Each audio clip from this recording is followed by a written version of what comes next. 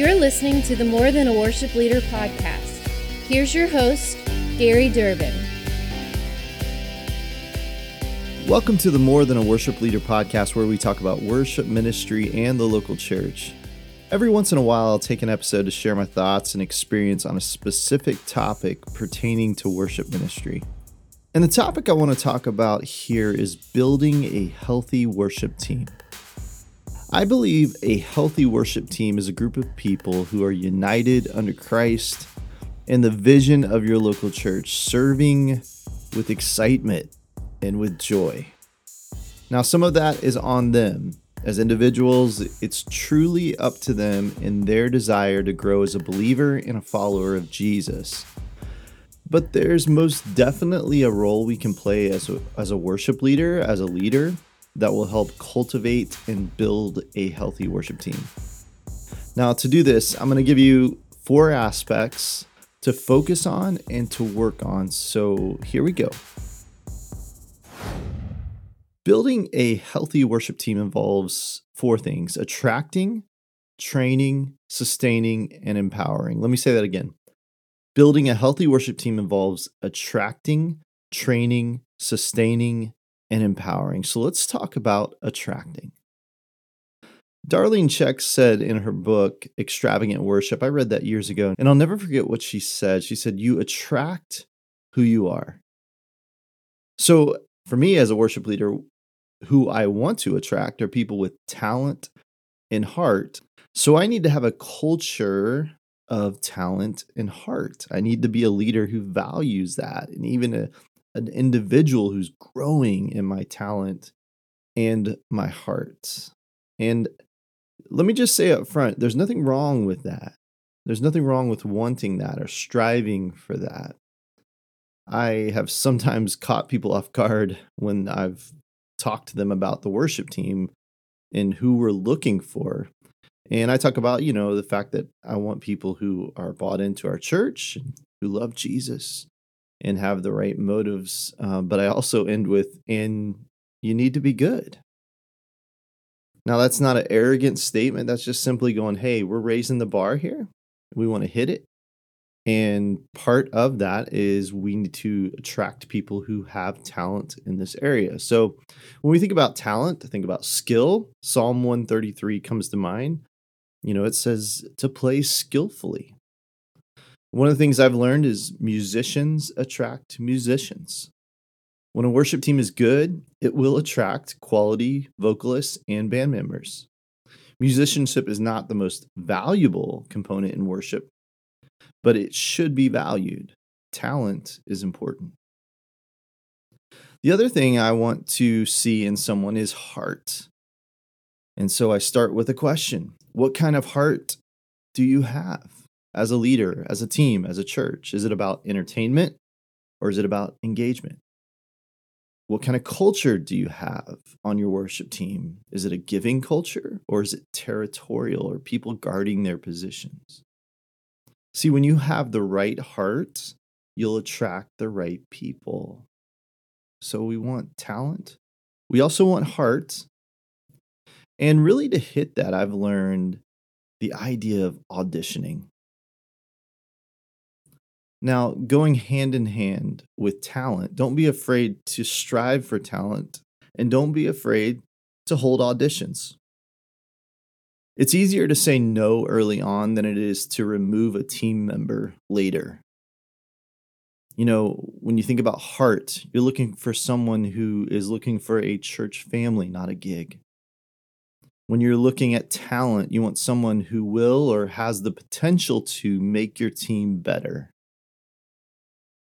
You think about chemistry.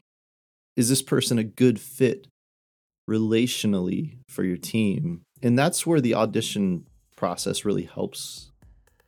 And the other thing I've learned is to keep the door open for new talent. So all year long, we have open auditions. You can come and audition anytime. And I've learned to have that open audition as opposed to seasonal auditions. I believe the open door all year long method has proven to attract the right people. So that's the first thing you want to look at when you're building a healthy worship team is attracting. The second thing I want to hit on is training.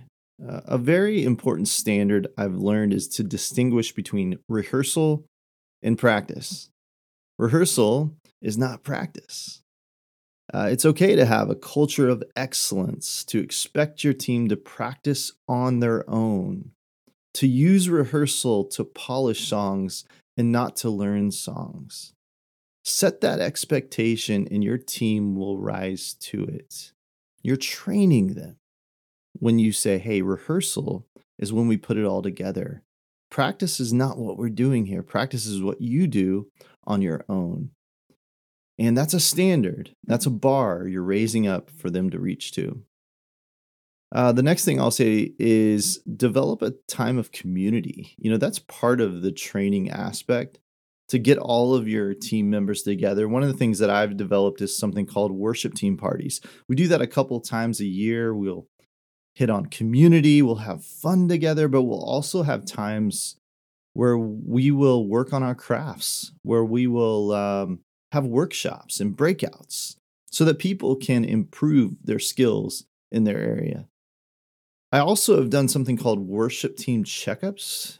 This is a yearly thing where we can get one-on-one with each team member, and we use this time to encourage them, but also to challenge them. It's a time where I can get one-on-one with somebody and say, hey, this is an area you're doing really well in, and here's an area you can improve in, and just kind of challenge them to rise up to that. That's part of the whole training process. And so as we attract the right people, we will also want to remember to provide training to these folks as they come on our team. The third aspect is sustaining. We want a culture that's sustainable. A healthy worship team is a sustainable worship team. You got to remember that Sunday is always coming, so you want to establish a culture that doesn't burn people out. The biggest word that I could give you to help you with the sustainability aspect is the word rotation. Write that down, learn that word because it's very important. Let me just say this. As a worship leader, you need a rotation. Even if you don't want it, because to be honest with you, to have the same team every week is a lot easier. I mean, that's the definition of a band. You have that chemistry that's just easy. But remember, we're talking about something that's more than a band. This is a worship team. This is the church, a collective of artists and musicians and vocalists. So rotation will really help to avoid that burnout and also to have a healthy culture. It simply means that your worship and tech team does not look exactly the same every week. I think the best examples of a rotation is probably like once or twice a month. And like I said, it'll help you avoid burnout. Singers and musicians love to serve, but there is a burnout point for everyone. It also helps you avoid territorialism. We want to teach our team members to own the team and not the position. So you may be listening to this and you might be in a small church and you barely have a team, much less a rotation. And you're like, Gary, I just want a person in every position right now. Well, let me just tell you this. As you build your team, you can also make it a goal to have a rotation at some point. So make sure that you build that culture in by just letting people know as they join the team, hey, one of my goals is to have a rotation so that you guys don't get burnt out and so that we have an open door for more talent as they come into our church. So we've talked about attracting, training, sustaining when it comes to building healthy worship teams. And the last thing I want to talk about is empowering. We think about our vocalists and we think about our band, our musicians, and we think about the tech team. When it comes to vocalists, you can empower a vocalist by simply maximizing their worship leading ability, to teach them and encourage them to become more than just singers, but to lead worship. When you think about the band and musicians, be open to their creative input. The people on my worship team know that they can bring new ideas that's outside of the scope of the recording, and they know that I will speak up if I want them to do something different. But they have the freedom to color outside the lines and to be creative.